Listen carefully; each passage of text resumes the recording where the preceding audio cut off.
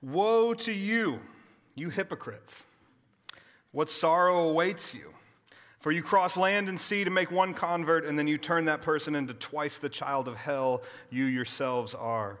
Woe to you, teachers of the law, you hypocrites! You are like whitewashed tombs, which look beautiful on the outside, but on the inside are full of the bones of the dead and everything unclean. In the same way, on the outside you appear to people as righteous, but on the inside you are full of hypocrisy and wickedness. You snakes, you brood of vipers. Good morning, my name is Zach. I am the lead pastor here at Restore. Does anyone know who said that? Jesus. Jesus seems kind of off-brand, right, for Jesus. Jesus is supposed to be the turn the other cheek guy, the love your enemies guy, right? And he is. But Jesus also got mad.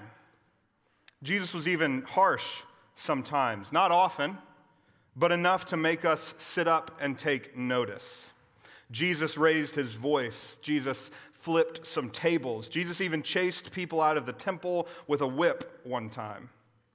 But the point isn't that Jesus got mad. The point is what Jesus got mad about. What made God in the flesh, Emmanuel, that we just sang about, what made God in the flesh mad? What made the author and perfecter of our faith get upset? What made the creator and sustainer of the universe get angry? I'm going to get more specific with answers to those questions in just a moment, but for now it's easiest to say that sin is what made Jesus mad. Now, not the sins you probably heard a lot about if you grew up in certain kinds of church, things like missing your quiet time or listening to secular music or being a little bit different maybe than the in crowd. In fact, I think Jesus had a radically different understanding of sin than the one many of us have been given. A few weeks ago, we kicked off a teaching series called Fractured, What Sin Breaks, Jesus Restores. So what is sin? Just as a quick review. We explored this question in depth during the opening message in this series by looking at a concept called shalom. Now, shalom is this ancient Hebrew word that often gets translated as peace, but it's so much more than just the absence of conflict. Shalom is abundant goodness and flourishing in all things and between all things. Abundant goodness in God, in humanity, in creation, as well as abundant goodness in between God and humanity, in between humanity and itself, in between us and creation, God and creation, in all things and between all things. You see, God created this world and everything in it for the purpose of shalom, abundant goodness and flourishing. So if God's desire for us is shalom, then sin can be easily defined as anything that gets in the way of shalom. That's what sin is. This can be things we do to ourselves, things that we do to other people, things that other people do to us, or things caused by sinful systems and structures in our world. Whatever the manifestation, the truth is that sin vandalizes shalom. Sin gets in the way. And this is why we get freed up to say things like, God hates sin. Not because God is some legalist holding every human to an impossible moral standard, or because God flies off the handle in anger anytime we do something wrong. You see, God hates sin because sin hurts us. And God loves us so much. God loves you so much. That when you are being hurt by something, whether it's self-inflicted or others-inflicted, God gets upset because he wants to see you in abundant goodness, in flourishing, in hope, in grace, in love. So with that as our foundation, I want to use these final 2 weeks of the series to talk about how we fight against this kind of sin, both personally and systemically. So today is personally, and then next Sunday we will talk about how we fight against this systemic sin. Now, it would be easy today to focus on how we've been personally sinned against. In fact, I've talked about that a lot of times. It's a very valid thing. We will address it more at other points, but today I really want to focus on how we fight against our own sin. It's going to be intimate. It's going to be challenging. But I believe it's going to be really worth it, okay? So hang with me. Because we want to be people that look like Jesus, right? That's what a Christian is. Little Christ. That's what the word means. We want to be little representations of Jesus everywhere that we go. And as we've already seen, sin makes Jesus mad. So it should make us mad too. And again, this is not because Jesus is legalistic or moralistic or holier than thou. Jesus stands opposed to sin because sin hurts people. And so we should stand opposed to things that hurt people too. So back to my question from earlier, what kind of things made Jesus mad? Or to put it another way, what kind of things did Jesus consider sinful? Well, first I want to tell you what didn't make Jesus mad. Jesus didn't get mad when people considered unclean or unworthy wanted to hang out with him. That didn't make him mad. In fact, he spent so much time partying with people on the margins, he got accused of being a drunk and a glutton by the religious leaders of the time. Jesus didn't get mad when people were asking questions or doubting their faith. He encouraged people to deconstruct harmful beliefs and help them reconstruct loving, truthful ones. Jesus didn't even get mad when people interrupted his meals or his teachings, which happened quite often if you read the gospel accounts. He was always so quick to stop whatever he was doing to help someone in need, to answer a question, to have a conversation. These are all things that religious people usually get mad about, but they seem to have the opposite effect on Jesus. He doesn't get mad about them, he actually seems to like them. But what made Jesus mad? Jesus got mad when people used power, privilege, and religion to hurt people rather than help them. Jesus got mad when people used power, privilege, and religion to hurt people rather than help them, to oppress people rather than liberate them, to enrich themselves rather than support others. That's what made Jesus mad. And this seems to be the sin that Jesus is most angered by throughout the gospel accounts and most committed to fighting against. In fact, Jesus is often quite harsh with people who use power, privilege, and religion in cruel and selfish ways. I'm going to show you some examples from Scripture. In John 8, there's a woman caught in adultery and brought before Jesus to be stoned by a group of men. What does Jesus do? Who is he harsh with? The woman or the crowd trying to use religion to hurt her? Let's see. John 8:7, he straightened up and said to them, "Let any one of you who is without sin be the first to throw a stone at her." Jesus had every opportunity there to be harsh with the woman, but he wasn't. He was harsh with the crowd that was trying to use religion to hurt her. Another example, Luke 13, Jesus is confronted by religious leaders for healing a paralyzed woman on the Sabbath day. Now, who is he harsh with? The woman not properly observing the Sabbath or the religious leaders? Let's look. Luke 13.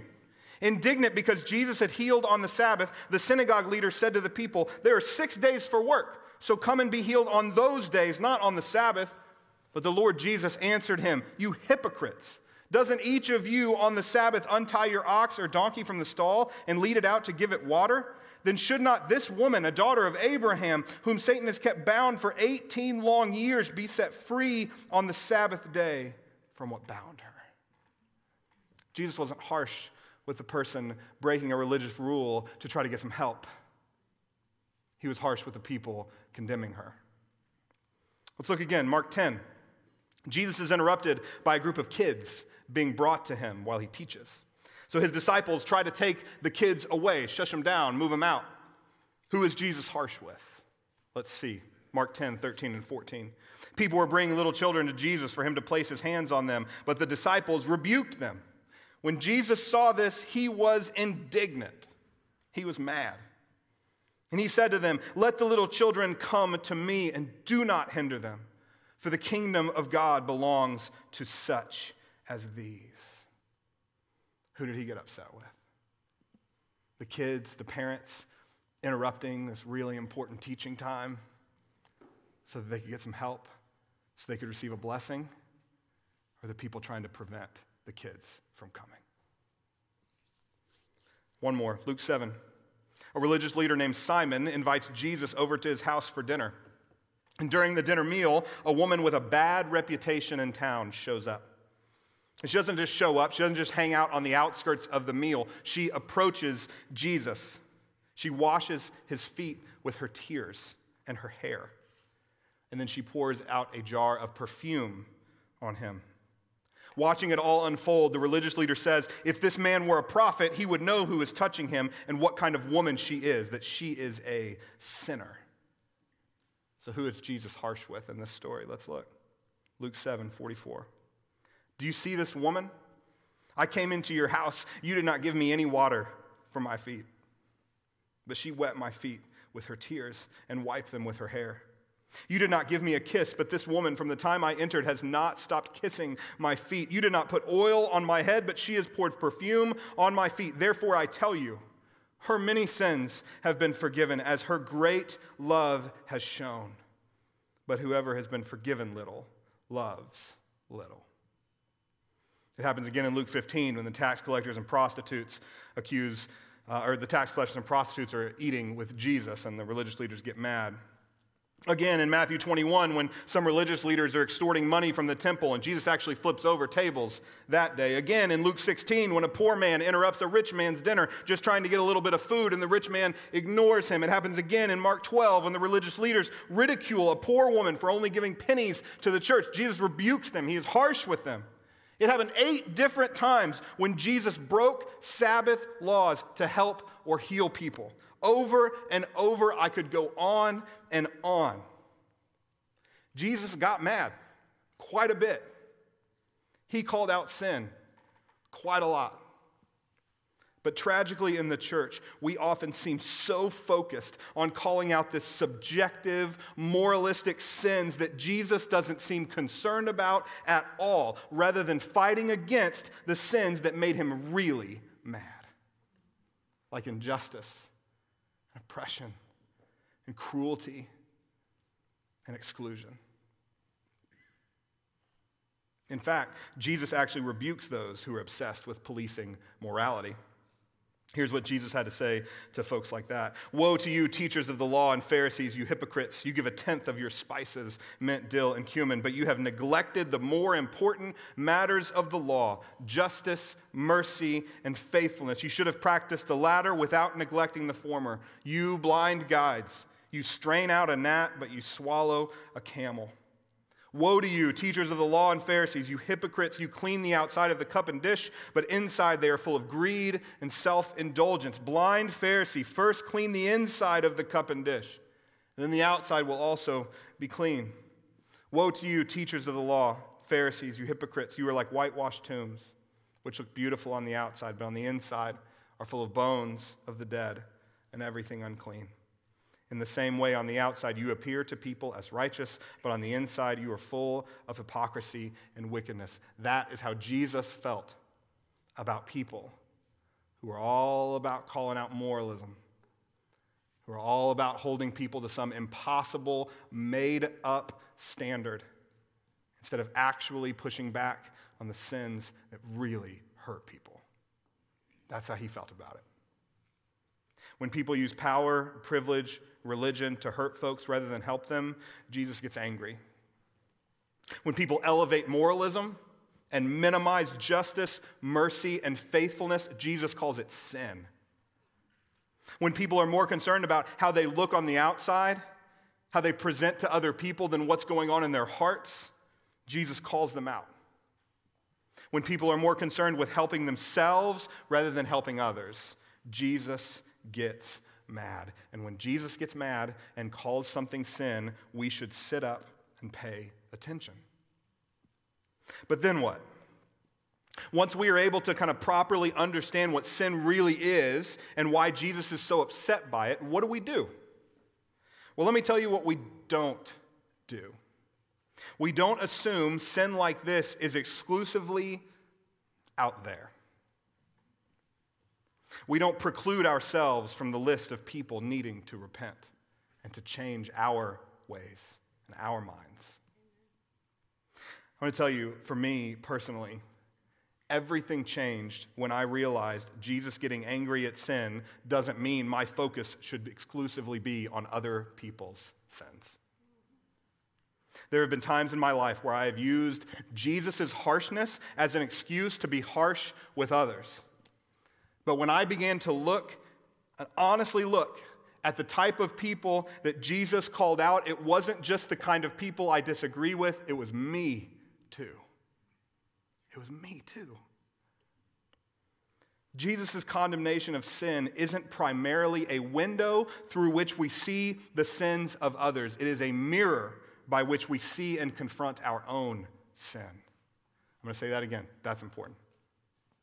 Jesus' condemnation of sin is not primarily a window through which we see the sins of others. It's not all out there.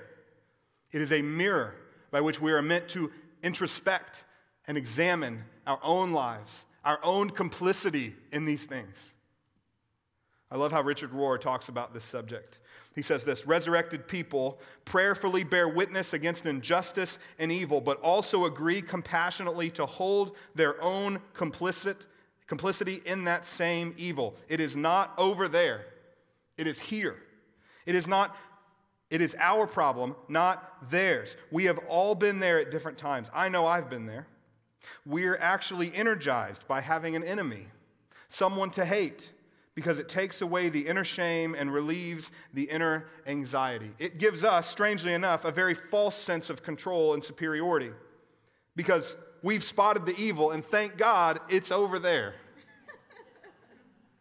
As long as they are the problem, we can keep our focus on changing them, correcting them, expelling them as the contaminating element, and then we can sit in a reasonably comfortable position.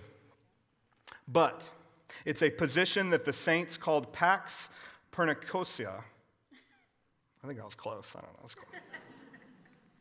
A dangerous and false peace. It feels like peace, but it's not a true peace. It is the peace of avoidance, denial, and projection. You see, always pointing out the sin in others and never dealing with our own sin is false peace. It's pseudo-shalom. And it's actually in direct opposition to the healing and the wholeness and the fullness of life that God desires to bring us and all people. The problem of othering people and never dealing with our own sin, it's not anything new. In fact, Jesus talked about it quite a bit, including this parable I want to show you right now, Luke 18. To some who were confident of their own righteousness and looked down on everyone, Jesus told this parable. 2 men went up to the temple to pray, one a Pharisee and the other a tax collector. The Pharisee stood by himself and prayed, "God, I thank you that I am not like other people." This is such a great story. Jesus was such a boss. God, I thank you that I am not like other people, robbers, evildoers, adulterers, or even like this tax collector here. I fast twice a week. I give 1/10 of all that I get. But the tax collector stood at a distance. He would not even look up to heaven, but he beat his breast and said, "God, have mercy on me, a sinner." And Jesus says, I tell you that this man, rather than the other, went home justified before God. For all those who exalt themselves will be humbled, and those who humble themselves will be exalted. Amen.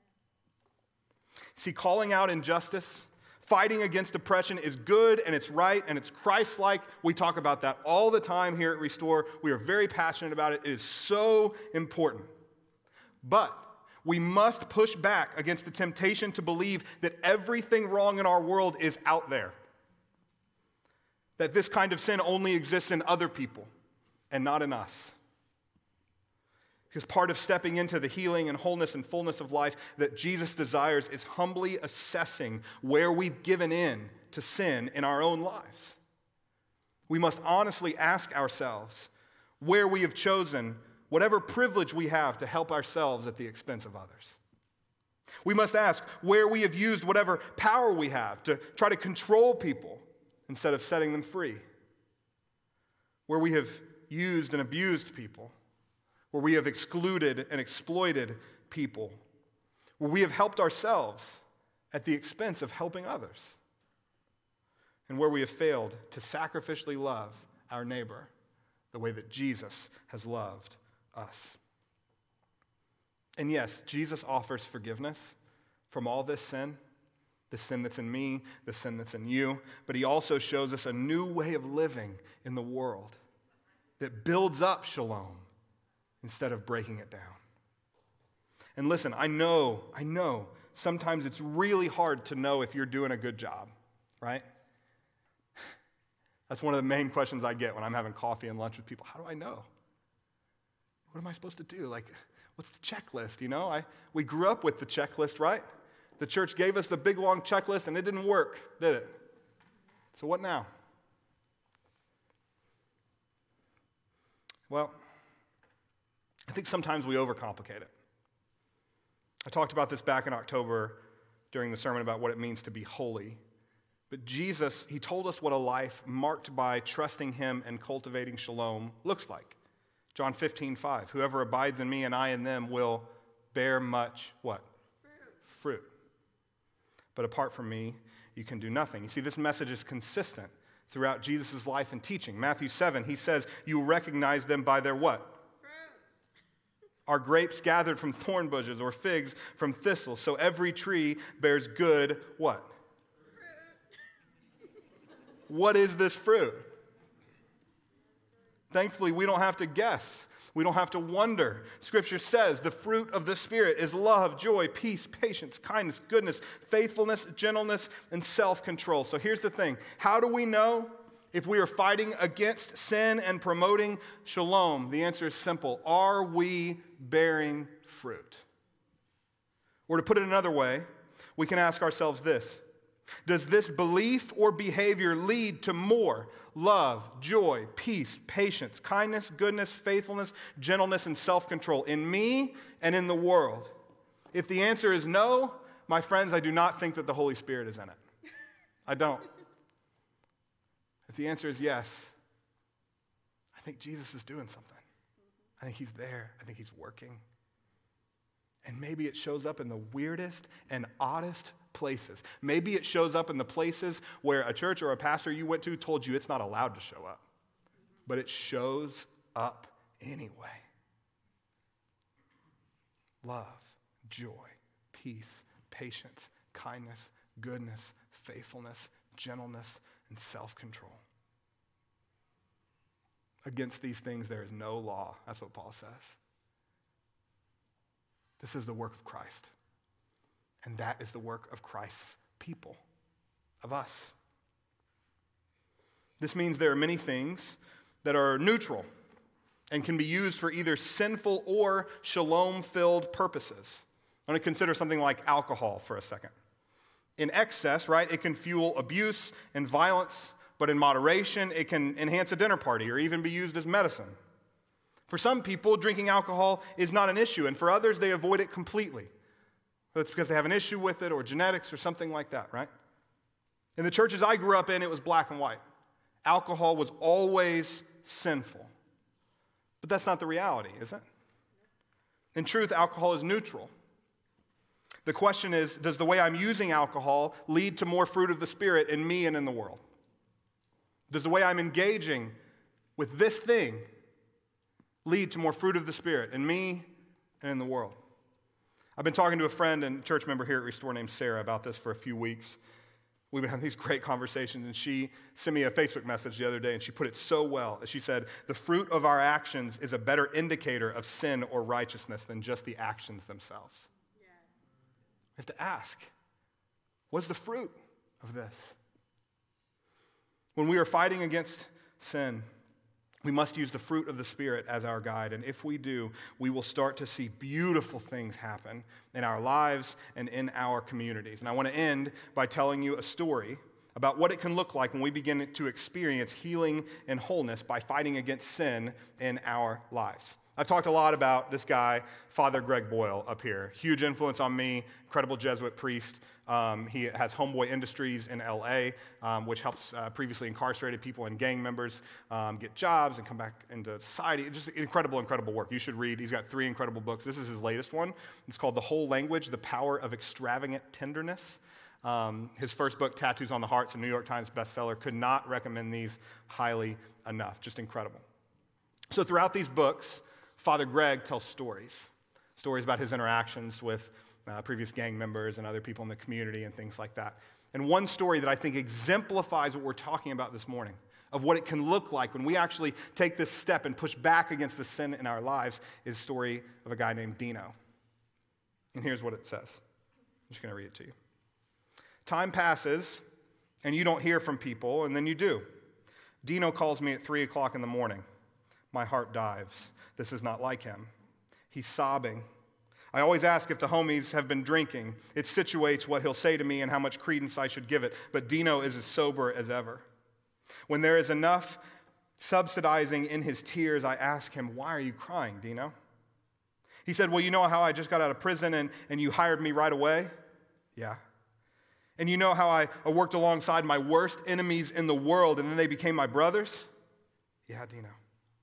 And you know how I worked on myself, finally on myself at Homeboy Industries? Yeah.